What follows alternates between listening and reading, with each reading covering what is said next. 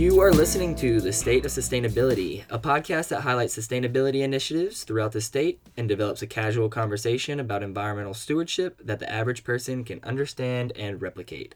I'm your host, Caleb Powell. And I'm your co-host, Ashley Cabrera. All right, on today's podcast, or I guess this month's podcast, we are going to be talking about sustainable woodworking. This is something of my own heart. I dabble a little bit in woodworking, but not as much as our guests that are coming on. So we're very excited to have Honest Roots as our guest. How are you guys? This is a husband and wife team. So how are you guys doing, Kelsey and Kirby? We're good. How are you? Doing good. Can't complain.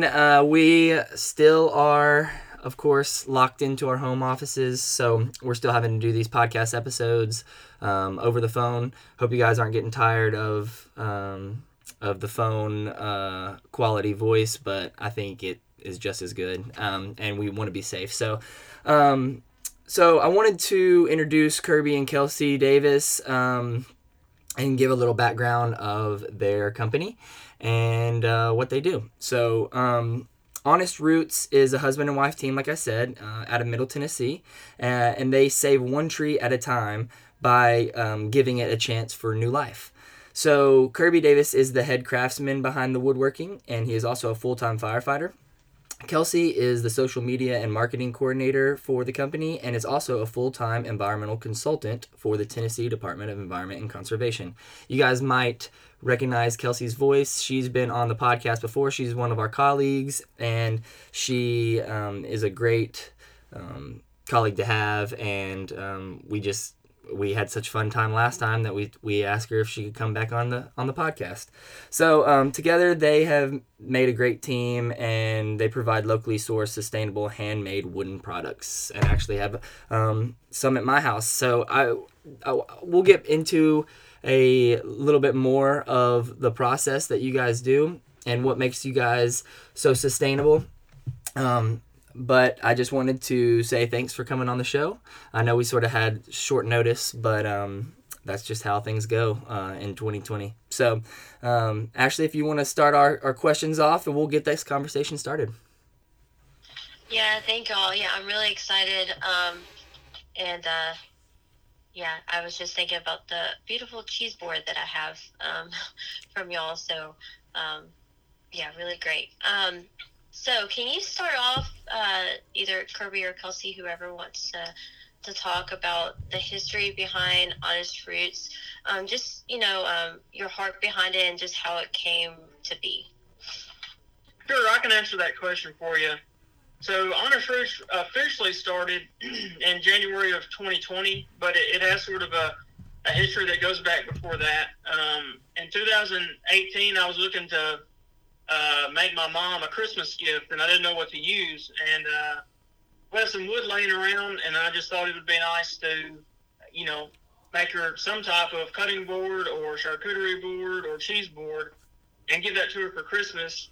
And it went pretty well, and I just sort of thought, I think we could, get better at this and make these and try to sell them. And so that's sort of where it started. And then 2019 was just really slow. We were really doing a lot of learning, and we were also trying to create some inventory with wood. So we moved into a new house, and we had to cut down some trees because the trees were going to cause damage, and we had all that lumber milled, and so that gave us some flexibility to actually practice and get good at our craft. So it really started in 2018, but January 2020 is when the official business, became a business. Yeah, it's really cool. You guys do a lot of great work. And so what makes Honest Roots different than just a normal, woodworking business? So one of the things that we're really passionate about is where we get our wood from, and that's probably the biggest difference in the majority of woodworkers. Woodworkers are really passionate about the types of wood that they use, so a lot of them will source them from overseas and get the really nice exotic woods and things that aren't necessarily local to Tennessee or even to our country sometimes. And one of the things we really try to promote is that our local native Tennessee hardwoods are just as beautiful as some of the exotic stuff. And there's no need, to source things from so far away. And we have so many beautiful options here in Tennessee. So that's one of the main reasons that we really kind of stand out. We only use native Tennessee hardwoods in all of our woodworking. What else do you guys make? Not just cheese boards. You make all kinds of different products. So our main product is we would consider a charcuterie board. Most of them are just live edge. It just adds a lot of character and just a lot of independence to the piece. But then we also make spoons. And, we make cutting boards. We've made a couple of small tables. But our bread and butter is just in the serving boards, the charcuterie boards, and the cutting boards. Yeah, and I mean, go ahead. Sorry. Also, no, you're fine. I wanted to touch on the log thing you were talking about. A lot of times, people when they do cut down trees, they will take logs to landfills, which is that's the last thing we want. The last place part of nature should be is in a landfill. So sometimes they do end up at organic landfills, and they can get chipped up or they can be used for other things. But for someone who cuts a tree down that's in their yard and they just want to get rid of it, a lot of times the tree services will just take them to landfills because there's nowhere else to put them. Yeah, and I've been doing some research for a class that I'm taking, and a lot of landfill reclamations or mining operations that they've started to do, actually, when a majority of the material that is taken out of those operations is wood or other construction and demolition stuff that isn't able to decompose properly. So, keeping wood waste and stuff like that out of the landfill is really important because it's just not able to decompose and go back to the earth like it should go into landfills. Exactly. That's one of the really important things about our products is that everything that we take from the earth needs to be able to go back to the earth naturally as it was intended. And so all of our products are finished with earth-friendly finishes. We don't use any chemicals or poly-based sealants so that when you're done with your product, it can naturally return to the earth. Or we also believe in product ownership, which is a big deal for some companies who have environmentally friendly initiatives and beliefs, so that if you are ever finished with your product for whatever reason, we will happily take it back and either repurpose it or reuse it in some other way. Yeah, that's important. Yeah, that's good. That's it comes full circle. I do have a question. So, y'all may have had, you may have trees you cut down and that's the wood you use or whatnot. But say that, I had to cut down a tree at home or someone else that's listening, and they don't necessarily have, are woodworkers and can't make it into, a beautiful board. Other than, using it as firewood, what can they do to keep it out of the landfill? How can they reuse it? Well, that's a fantastic question. Logs in general have a lot of interesting and creative uses. So you can use it as a bench. We use it at our house. We actually have a log that helps us keep our compost in a contained area, and it helps because as that log decomposes, it just adds more nutrients to the compost. So you can use it as barriers. You could make you could make a raised garden bed out of your logs. You could drill holes in it and plant little flowers in there. There's 1,000 different uses for them that people can use a log for. The biggest obstacle really is if it's big, it's just hard to move around. So that's really the biggest obstacle that you have to get creative with and figure out how to move it and how to get it to where you want it to go. And sometimes you can work with your tree service company. We will partner with local tree service companies that when they have removed a tree due to hazard, we will go get that log for them. But sometimes they will cut it to your specs. So we had an individual recently, when we came and got the log for her, some of the larger branches, she had the tree service company cut so that she could make benches out of them around her fire pit. So you could always work with whoever your provider is, and sometimes they'll go above and beyond for you. Yeah, and I feel like that these tree services, when you hire them to come clean up or cut a tree down because of potential danger, they have to figure out what to do with it. So if you wanted it, I feel like they would be more than happy to leave sections of the logs or parts with you for you to be able to do whatever you'd like with. That's my assumption. I don't know that for a fact, but that's just my assumption. Yes, for the most part, because that's how we're able to get them, because it helps them out. We're taking it off of their hands. They no longer have to get rid of it, and we're able to mill it ourselves and use it for a better beneficial end use. So it's a good process.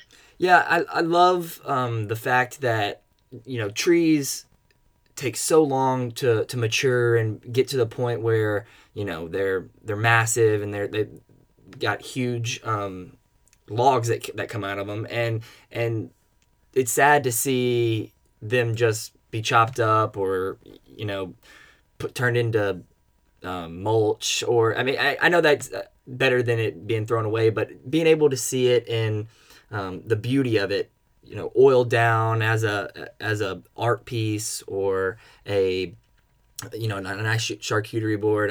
That's just sort of shows the beauty of the tree, and like you said, gives a new life to that wood.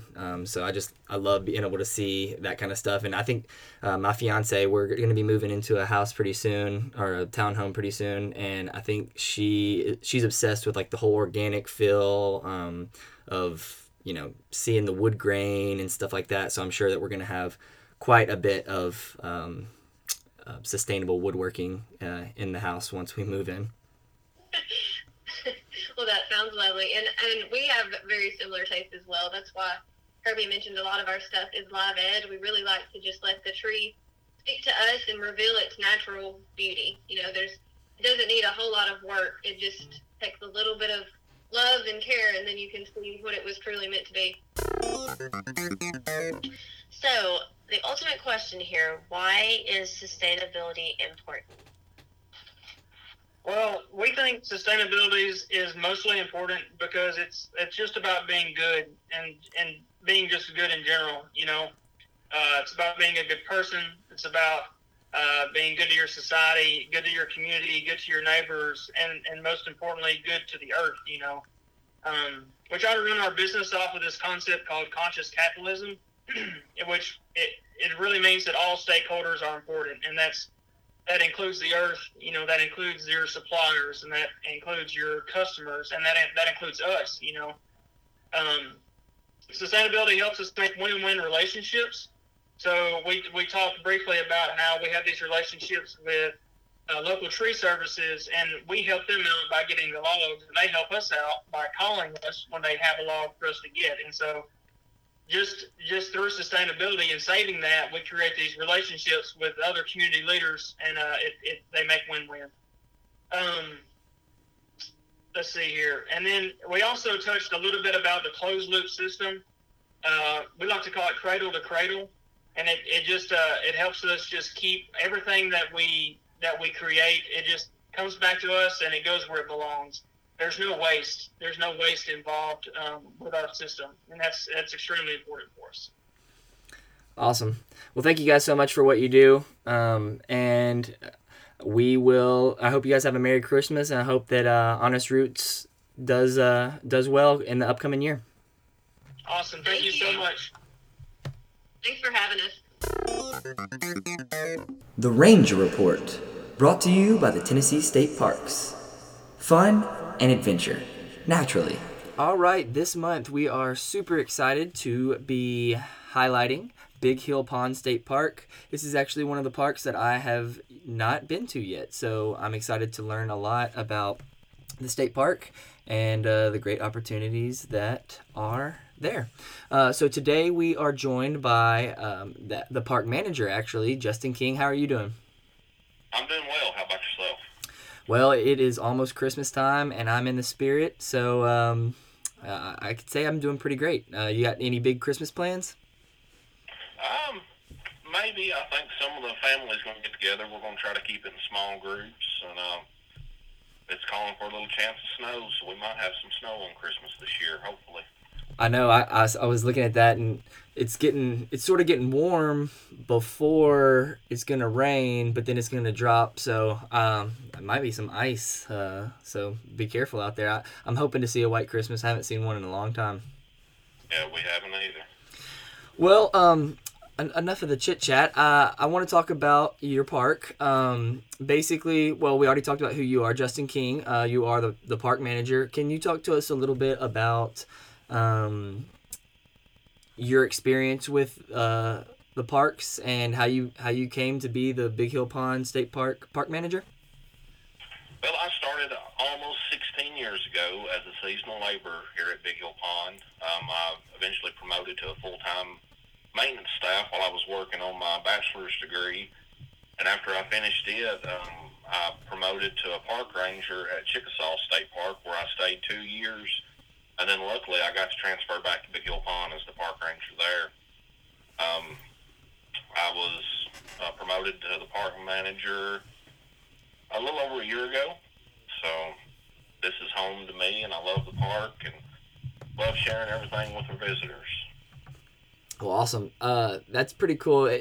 I've noticed that a lot of rangers that have similar stories where they grew up going to. I don't know if you grew up in the area, but they grew up going to the park, or they lived there forever, and then they started as a seasonal, and then worked their way up to being a ranger, and in your case, to the manager. So congrats on your. I guess it's not a new position since you've been there for a year, but it's newer, you know.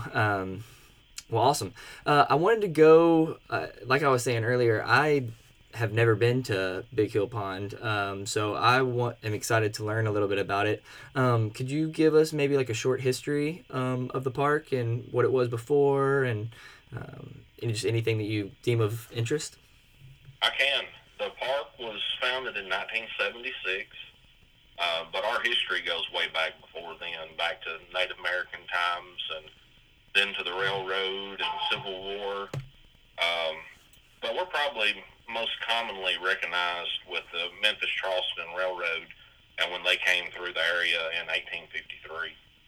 They took dirt from a borrow pit, and they cut through a hill on the south end of the park, and they took all the dirt to make a levee system for the railroad across the Cypress, Tuscumbia, and Hatchie rivers.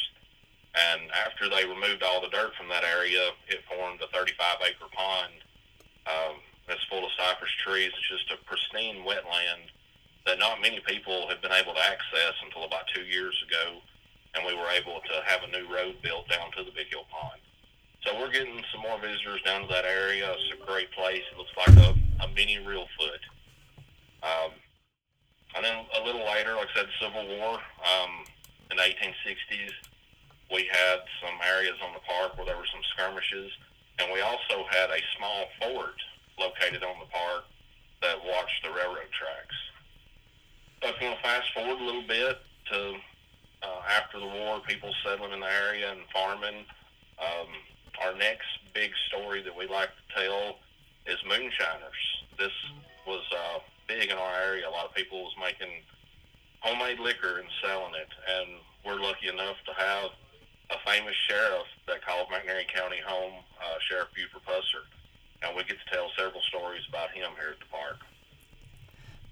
That's funny that you say that. My dad's name is Buford, and so growing up, that was his favorite. Movie and show, and that was like his favorite actor or your character, you know. Yeah, we've still got a couple spots in the park where you can see where the old steels were at, and a couple of them have bullet holes and axe holes in the barrels that are left at those sites. Wow, I'll have to plan a family trip to head on out, and that goes to my next point. If someone like myself has never been there and actually isn't really familiar with the entire state park system, if you're looking at a map of Tennessee, can you sort of give us the location that the park lies? We're located in southwest McNairy County, right on the Hardman County and Mississippi state line. If you drew a line from Memphis, Tennessee east and a line from Jackson, Tennessee south, where they intersect is going to be pretty close to the park. We're about an hour east of Memphis and about an hour south of Jackson, Tennessee. We get a lot of visitors from Memphis, Jackson, and then Corinth, Mississippi, just right below us. Awesome. And then I did a little bit of research. I know you guys are, I think, a little over 4,000 acres, correct? On site, we're about 4,200 acres, and we also oversee the Battle of Davis Bridge battle site, which is roughly 800 acres that we help take care of along with the National Park Service. Awesome. So would you say that that's in the range of all of the Tennessee state parks? Would you say it's a small, medium, large? How would you classify that? As far as acreage, I would say we're probably medium. As far as what all we have here on the park, I'm going to say we're a little on the smaller side. We're more of a primitive park focused towards hiking, fishing, and primitive camping. Awesome, and that's a great transition into what I was going to ask next. So what activities, you mentioned a few right there, what other activities do you guys have at the park? We've got 30 miles of hiking trails. Our easiest trail will probably be the Turkey Call Trail. It's a little over 3 miles long. It takes in the Dismal Swamp Boardwalk and the 70-foot tall observation tower. And that's probably our most popular features here at the park is the Turkey Call Trail and then the Dismal Swamp Boardwalk and tower. Our other trails range from medium to difficult. You can see the entire park by hiking the trails. They all kind of get the border of the park and the interior of the park. We've got 8 miles of horse trails that go around the Travis Martinet Lake. We have a 28-site primitive campsite and 4 backcountry trail shelters that people can use. And then the 2 lakes that I've referenced, the Travis Martinet Lake, it's 165 acres. We have a lot of people come fish in it. And in the summertime, we rent canoes, kayaks, and fishing boats on that lake. And then you have the 35-acre Big Hill Pond that we give a lot of guided tours on in kayaks and canoes, and have a lot of fishermen go down to that area as well. Awesome. Yeah, and I always, in every episode that we have, I always will keep links for, or not keep links, but put the links for our Instagram post and everything like that so that all the listeners can see what events and stuff you guys have coming up. I know that the COVID-19 pandemic has made it where a lot of activities and normal volunteer opportunities aren't able to be done, but I'm sure, do you guys have a Facebook page? We do. So yeah, if you're listening and you want to know about volunteer opportunities or events or guided hikes and stuff like that, you can always find that on their Facebook page. And is it on the website or is a lot of that stuff more on the Facebook page? We do a lot of it on both pages, on the Facebook page and then the home website as well. Well, I'll link both of those so the listeners can have that. Is there anything else, Justin, that you can think of that you want to talk about regarding your park? Some of the events we've got coming up, we've got a spring 10K race around the Travis Martinet Lake. It's sponsored by the McNair County Chamber of Tourism. And then our biggest event that we have at the park is our Walking Tall 50/25K race. It's the third weekend in October. And this race brings people in from all over the U.S. This year we had 16 states represented. The first year, we had 21 states represented here at the park at one time. It's a huge race. It's a big event. We were able to do it this year and practice social distancing. It's a great race, and what that does was talking about volunteer opportunities. We have work days throughout the year for this race. It takes a full year to get everything prepared just for one day of racing. We'll usually have 1 to 2 work days a month, and then in August we'll have work days every weekend where we work on footbridges, the boardwalk, we leaf blow all the trails, put up new signage, new markers. So there's always an easy way to volunteer here at the park. But yeah, hopefully some of our followers over there from the state will find out some of those volunteer opportunities. And I know some of the kids that are graduating college and stuff like that, they are having to do certain hours for their scholarships for the Hope Scholarship or something like that. So We hopefully, see a few of them every year. yeah. So hopefully that I mean that's a what better, in my opinion, what better volunteering than with the state parks. I just love getting to go out to the state parks and see the different types of beauty and history that Tennessee holds. So, well, if we don't have anything else, I'll let you go. I know you're spread thin over there at the park with the holidays coming up, so I don't want to keep you too long. I really appreciate everything that you do, and I can't wait to come visit. Yep, you need to put it on the list. I will. I'll bring my little passport for you to stamp. Good deal. We'll be looking for you. All right, Justin. Thank you so much for what you do. Have a good one. Anything else, just let me know. Yes, sir. Merry Christmas. All right, same to you.